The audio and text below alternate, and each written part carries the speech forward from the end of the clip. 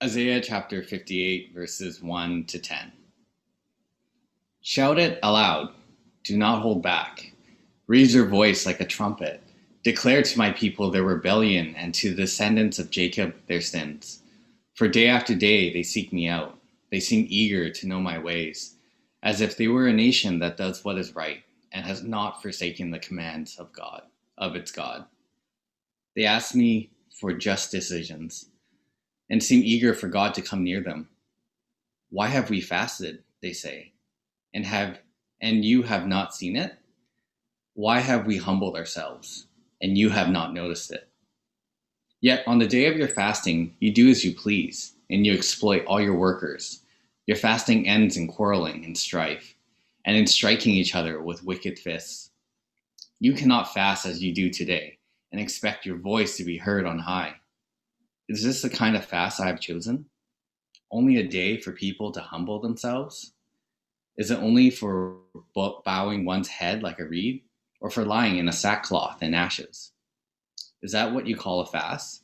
A day acceptable to the Lord?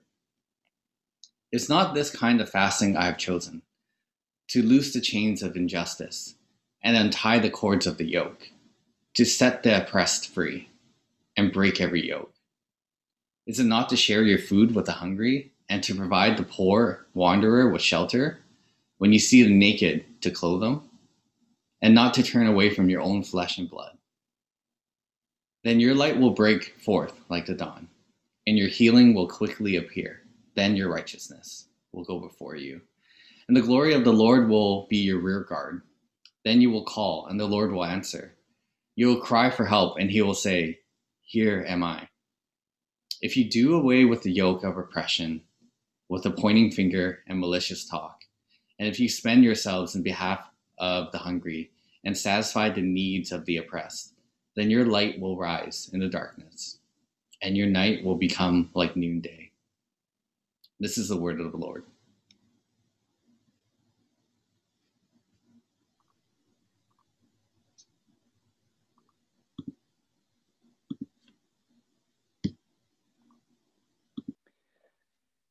All right, thank you, Simon, for reading the passage for us.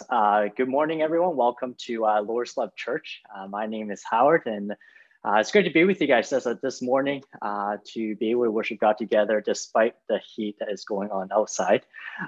So hope that you guys are surviving. For those of you who are new with us today, just want to say that I'm glad that you guys are here to worship with us this morning. And today, we are going to be talking about God's justice for the oppressed. Originally, I wanted something light, and I thought that this might be something light, but as I studied the passage, I realized that this is actually a pretty heavy topic.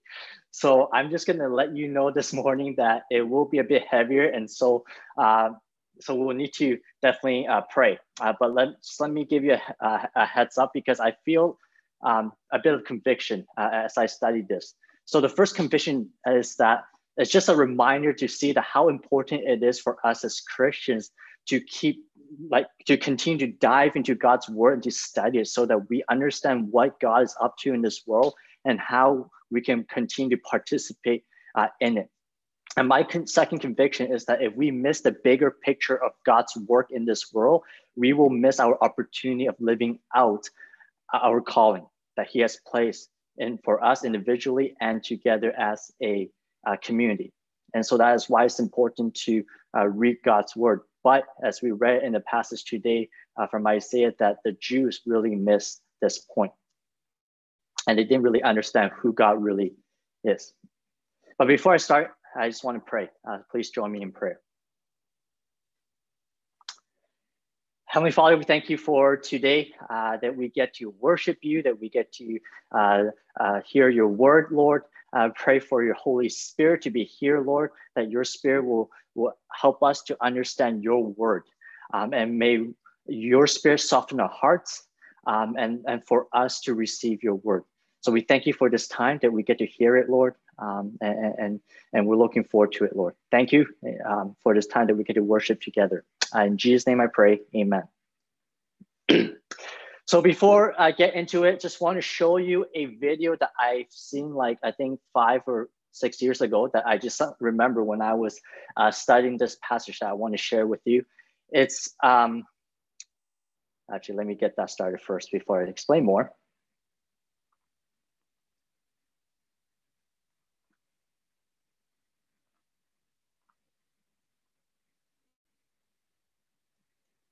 So this is a wrong worship video, okay? It's a church parody that kind of gives us a bit of context what we're going to be talking about today. I just want to let you guys know that this is a bit older. So there's some songs that are way back in the 90s or early 2000, all right? So if you grew up in church, maybe this will bring back good memories of some songs that they're going to be using in here. But please pay attention to the lyrics.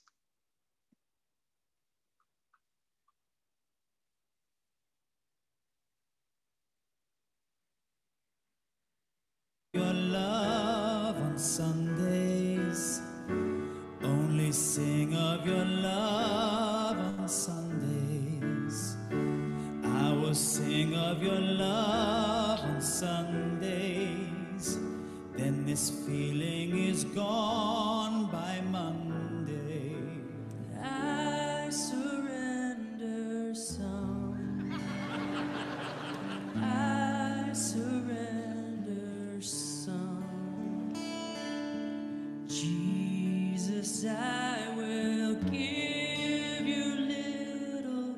I surrender. I stand amazed at my hairdo. My stylist outdid herself. I lift my hands and see my nails. They match my eyes oh so well.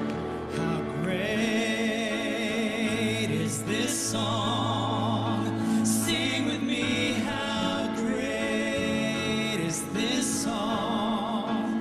Man, I love to sing. Oh yes, just to sing this song. Savior, I don't need a savior.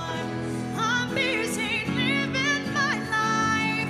Busy living my life. Christmas, go to church on Christmas. And maybe Easter too. So my faith is renewed. I've sung this song for years. It's now a standard here. But I still sing it, though I don't mean it. And I just go through the motions. Hallelujah. Lift up your hands. And I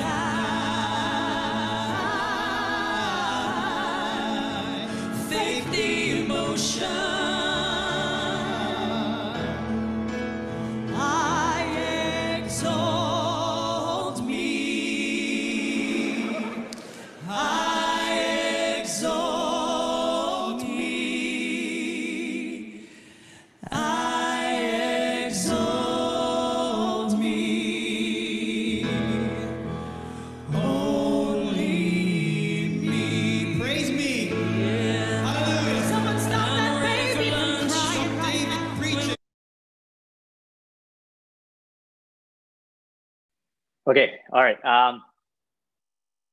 So yes, this video is funny, but also brings out some of the issues for us as Christians, where we can sometimes fall into the trap of treating our relationship with God for only Sundays, or that we treat Sunday worship as a to-do list to check it off in a bucket list so that we feel better that we attended church, or we restrict our worship to God for only Sundays. But then later on, it just causes us to go through the motion. And I've been there. Ultimately, I believe that restricting ourselves to worship God or studying his word once a week causes us a stagnant faith. We become too comfortable in our faith that we eventually miss out on God's greater work in this world. And so this is why it's important for us to understand more of who God is, to continue to study his word so that we're not missing the main point about what God is trying to do, that God functions even outside of Sunday worship. And here's the thing, that this was the issue with the Jews. They had the wrong idea of worship, the wrong idea of how to respond to God's love and grace. They thought that they were a righteous nation by following the ritual laws. But they forget that God functions outside of that, functions of a Sabbath day, that his heart and his agenda is constantly at work to care for the oppressed and for the broken people. So likewise, it is wise for us to study God's word so that we are more aware of what God is up to in this world. That God's justice work in this world, God's justice is at work in this world, and we are actually called as Christians, called to respond to it by participating with him. But we need to know who he is first. So the big idea for today is that our response to God's justice comes from our understanding of God's character. For us to respond properly, to answer that call and respond to God's justice, we need to understand who he really is. The true understanding has to come from God's character and agenda. Knowing his character helps us to learn how we best do this and in ways that would honor him. So let's dive into it. Before I do get into the passage, I do need to talk about one attribute of God that closely connects to his attribute of holiness. The attribute of God closely connected to his holiness is his righteousness, which means uprightness, goodness, virtue, and moral rightness. And that includes his justice. The righteousness of God means that his being, his nature, and character is always righteous, good, right, and just. He himself, get this, he himself is the ultimate standard as to what is good, because he does no wrongdoing. He is perfect. He is the standard of everything. And if we look at Psalm 89, verse 14, righteousness and justice are the foundation of your throne. Love and faithfulness go before you. Because God is righteous in his nature, he is fair and equitable in all his ways, including his interaction with humanity. And because God is holy, meaning he's separate, that he's different, he can't abide sin, he cannot accept it because he is righteous. And as a result, he treats people according to what they deserve. So let's read a bit of a Romans passage that we read from last year. But now, apart from the law, the righteousness of God has been made known, to which the law and the prophets testify. This righteousness is given through faith in Jesus Christ to all who believe. There's no difference between Jew and Gentile, for all have sinned and fall short of the glory of God and are justified freely by his grace through the redemption that came by Christ Jesus. God presented Christ as a sacrifice of atonement through the shedding of his blood to be received by faith. He did this to demonstrate his righteousness, because in his forbearance, he had left the sins committed beforehand unpunished. He did it to demonstrate his righteousness at the present time, so as to be just and the one who justifies those who have faith in Jesus. Righteousness is given through faith in Jesus to all who believe. That God demonstrated his righteousness, that he is right, that all that he does is right through Jesus.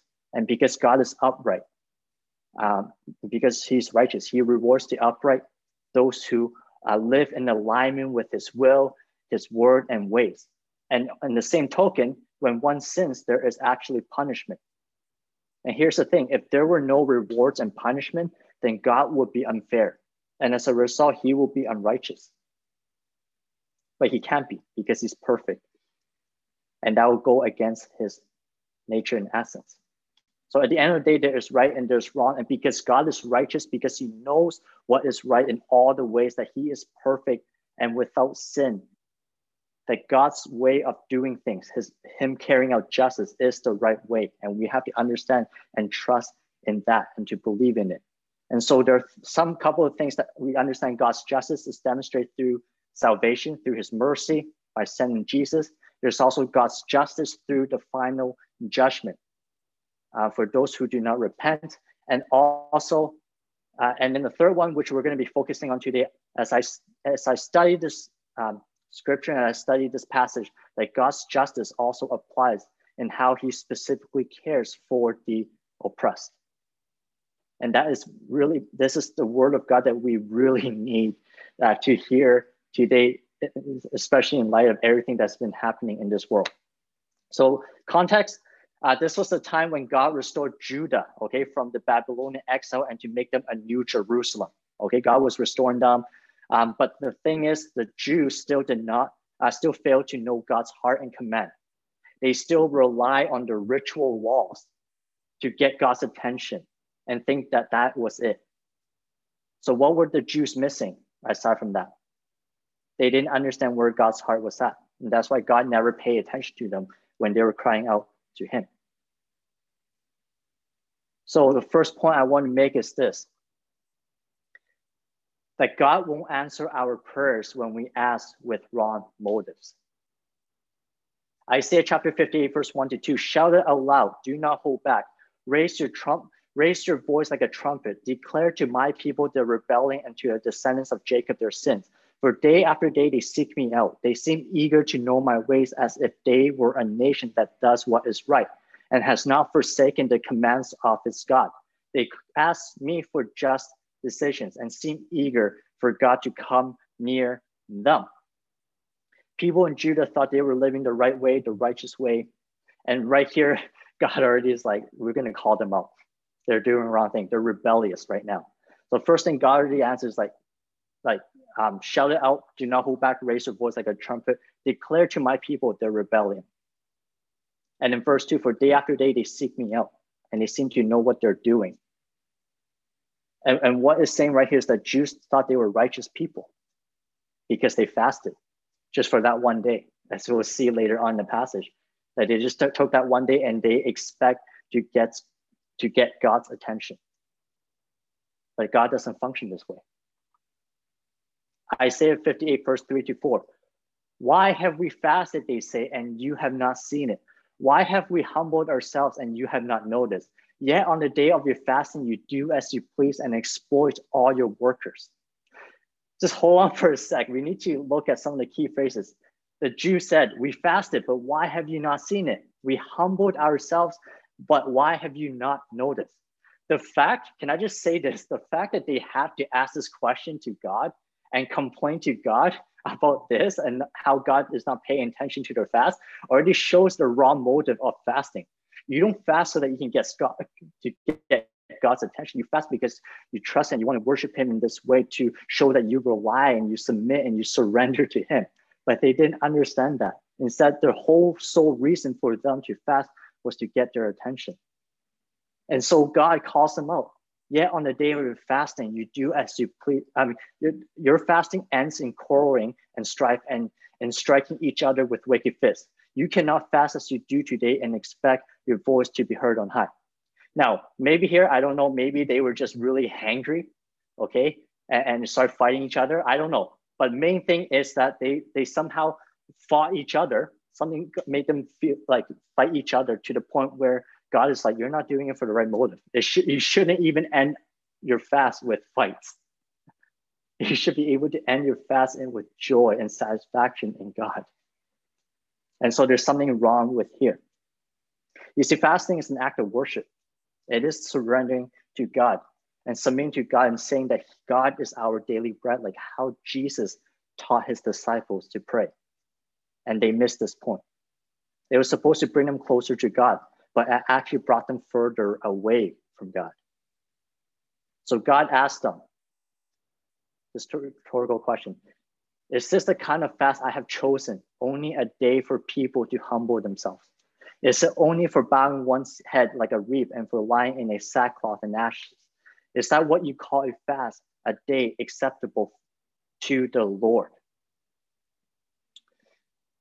So in other words, what God is saying is, you think this is the way that I structure things, that I've scheduled, that you just choose one day to fast and I'm just going to pay attention to you? You think just one day of humbling yourself will make you feel much better and more righteous? That's not how it works. And then he goes on, is it only for bowing one's head like a reed and for lying in sackcloth and ashes? Unfortunately, not a lot of commentators actually made any comments in this. There's only broad statements, but one that I found finally, that they said that this was they act and dress in ways that shows they are fasting. So this is more for the sackcloth and ashes, more of a outward appearance to show that they are fasting. And so that in itself already shows that their hearts were in the wrong place. So the question for us today is, what about us in this situation? Do we individually also fall into the trap of doing things for God, for our own benefits? Do we also act a bit more righteous than we should sometimes? But God, I'm leading a Bible study for you. Why am I experiencing hardship? Or I should deserve this and that. But God, I'm serving on Sunday morning for service. Why are bad things happening to me? Or I should deserve this. But God, I'm serving you. Where is my reward? I should be getting this and that. I feel like sometimes we also act that way. Maybe not externally, not out loud, but maybe that's how we feel in our heart sometimes, that we want God's attention, that we want his reward because of what we do for him. But the thing is, we're called to serve God, to submit to him, not because we can get good results from him, to answer or for him to answer our prayers, but we submit to him because he is Lord over our lives, that he is the ultimate joy and satisfaction that we have.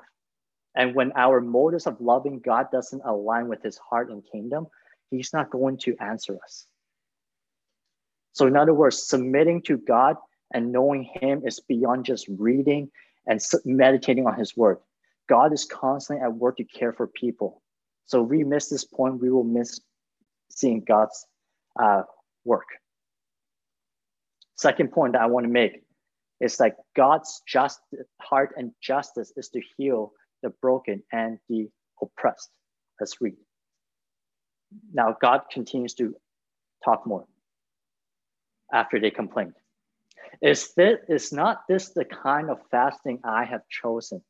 To loose the chains of injustice and untie the cords of the yoke, to set the oppressed free and break every yoke? Is it not to share your food with the hungry and to provide the poor wander with shelter? And when you see the naked, to clothe them and not to turn away from your own flesh and blood? So again, not only does God bring salvation and judgment, but he also cares for the needs of others, the oppressed, the broken. And this, when we actually act this out and care for the needs of others, this is actually one of the ways that we can worship God, because we are actually responding to the good news. We are responding to his love and his grace and how he has loved us and forgiven us. And again, the Jews missed this point. They never understood it. And even Matthew chapter 9, verse 12 to 13, all right? This is one of my favorite passages. When Jesus was eating with Matthew, the tax collector, and the sinners, the Pharisees challenged him. Why does your teacher eat with the tax collectors and sinners? And here's the mic drop. Jesus answered on hearing this. Jesus said, it is not the healthy who need a doctor, but the sick. But go and learn what this means. I desire mercy, not sacrifice. For I have not come to call the righteous, but sinners. So Jesus right here, even as he was on earth to minister to other people, to tell them about the kingdom of God, that he was caring for people, that he was hanging out with the brokenhearted people, the sinners, because he's all about them. So verse 6, is not this kind of fasting I've chosen, to loose the chains of injustice, to untie the cords of the yoke, and to set the oppressed free. To break the chains of injustice, to break that pattern, to break that thing that is like holding together, to break that, to loosen it, to break it, and to untie the cord of the yoke, meaning to undo the heavy burdens and to set the oppressed free. It's time to care and fight for the broken and the oppressed. And I just want to draw our attention to the current things in this world that's been happening since, like, even when we know more about last year, with the consistency of the racism, the police brutality against the Black community, right? Like, we all know Breonna Taylor, George Floyd, Rayshard Brooks, to name a few, and now like even Asian hate, right? And then the recent part of the indigenous community discovering the indigenous children's remains, that 250 children were found, right, at the residential school in Kamloops. And then that was, I think, a week or two ago. And then now this week, or recently, is 751. There is so much going on in this world. There's so much evil. There's so much hate. And as Christians, this is where I'm saying about the conviction that we are called to respond to these injustice, to these acts of evil. That we're not just called to come on Sundays to worship God and think that faith is great, but that we exercise and live out our faith by going out to help. So why am I listing these events? Because it is our responsibility to respond to God's calling to help in this way. And that's why it is important for us to know God's character so that we can take action in ways that actually honor him. Verse 7, is it not to share your food with the hungry and to provide the poor wander with shelter? And when you see the naked, to clothe them. So in other words, instead of focusing on your own spiritual growth, take care of them.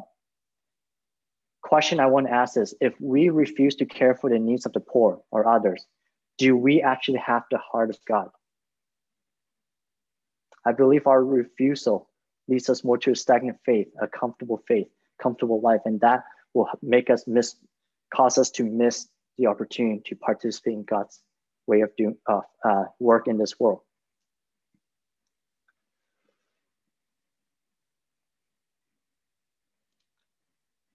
So, third point. So God is faithful, right? So what? God is faithful and will provide for our needs when we live out our faith. This is what happens when we know God, when we know his word, what his agenda is. And when we act upon that, he is faithful and he will provide for our needs. Verse 8. Then your light will break forth like the dawn and your healing will quickly appear. Then your righteousness will go before you and the glory of God will be your rear guard. Then you will call and the Lord will answer. You will cry for help and he will say, here I am. If you do away with the yoke of oppression, with the pointing fingers and malicious talk, and if you spend yourselves in behalf of the hungry and satisfy the needs of the oppressed, then your light will rise in the darkness and your night will become like the noonday. So the light refers to this insight that fasting is a spiritual resource for social action, that we are to do something outside of ourselves. And in verse 9 and 10, when you call, God will answer. When you actually live out God's word, live out your faith, to obey what God has called us to do, to respond to God's justice, to stop thinking just about ourselves, but to start thinking about others. That we will be able to hear more of God's voice and be led by him. So just a reminder that Jesus died on the cross to save us from our sins, so that for us to also to experience this, what true sacrificial love is, to experience what it looks like, but it doesn't end there. Because we have experienced God's great love, we are also called to love other people. That our faith is beyond the church walls. And I want to acknowledge living out our faith and caring for the needs of others is tough because it requires us to step out of our comfort zone. Sometimes we have doubts about giving money or food to the homeless when we pass by them. I have definitely been there before many times and still continue to wrestle with this at times. There are times when I give, there are times when I don't. And I still wrestle with that. And I think we can all share the same belief, the general doubt that we all have. Well, if they, the reason why we don't give them is because of this mentality. Well, what if they use the money for drugs, right? I think we all have felt that before, that the reason why we don't want to give money is because we think that they're using it for the wrong reasons. And I mean, it is a valid question, and it's definitely a concern. And I'm not going to dismiss this. And as I wrestled with this, years back, like I felt like that really changed my perspective that I would like to share with you all. And sometimes we may forget this, but our money belongs to God because He's the one that gives us money, meaning that He's the one that provided us, first of all, with a job that we can actually work and earn money. That money we did not create ourselves, that God gave it to us and He blessed us with it. And so maybe the next time when you think about giving, what if you begin saying, I'm giving this amount to this homeless person because it's not my money, it's God's money. What if you just imagine that when you start having this perspective before you give, this is God's money right here. It's not my money. God gave it to me, I'm passing on. So even though if He does use it for drugs or anything, that is between Him and God. I'm not here to judge. I'm just here to respond to God's calling, to love and to care for the poor. So maybe this will help us. So just to end off, I just need to say that I am not an expert in this whole God's justice thing for caring for the broken and oppressed. I am still learning, and sometimes I can still be skeptical. But one thing I do know, that God's justice is about caring also for the poor and the broken. And as Christians, that we are called to respond to it. So it is important for us individually and as a community to think deeper into this topic of God's justice, to pray and discern together so that we know how we can best respond to it. And for those of us who are not, already like doing stuff about it, what would it look like if we started small? Like first giving a small amount to someone who's homeless, giving to the poor, maybe supporting nonprofit organizations or Christian organizations, maybe to go out to help people, providing food and drinks.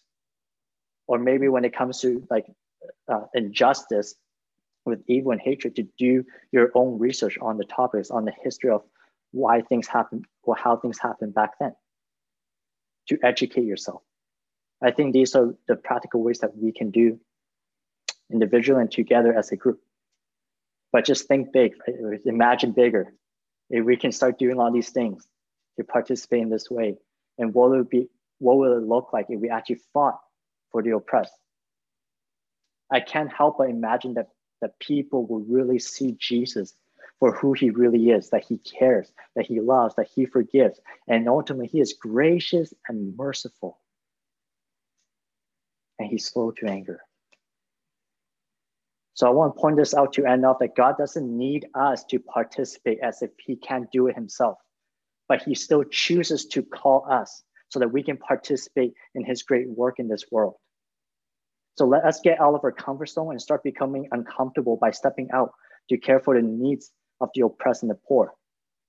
But again, I have to say, before we actually do that, we got to continue to come back to God's word. We must first come to Him, because our response to God's justice has to come from our understanding of who God really is. Let's pray. Heavenly Father, we thank You for Your word. We thank You for revealing Yourself to us, Your heart, Your agenda, for Your heart and Your passion for people, for the poor. And we confess that we lack in this area. We lack compassion in this area. Oftentimes we care so much about our own faith, about our own benefits, that we forget that You function outside of church. So God, I pray that, Father, Your Spirit will lead us into repentance, to turn away from our selfish ways and to start thinking about Your ways, to start thinking about Your justice, of how You are already at work in this world, and to be able to learn how we can participate and partner with You in this aspect. So God, we're still learning. So I pray that Your Spirit will continue to teach us as we continue to learn, as we continue to follow You. So God, we thank You for Your love and Your grace.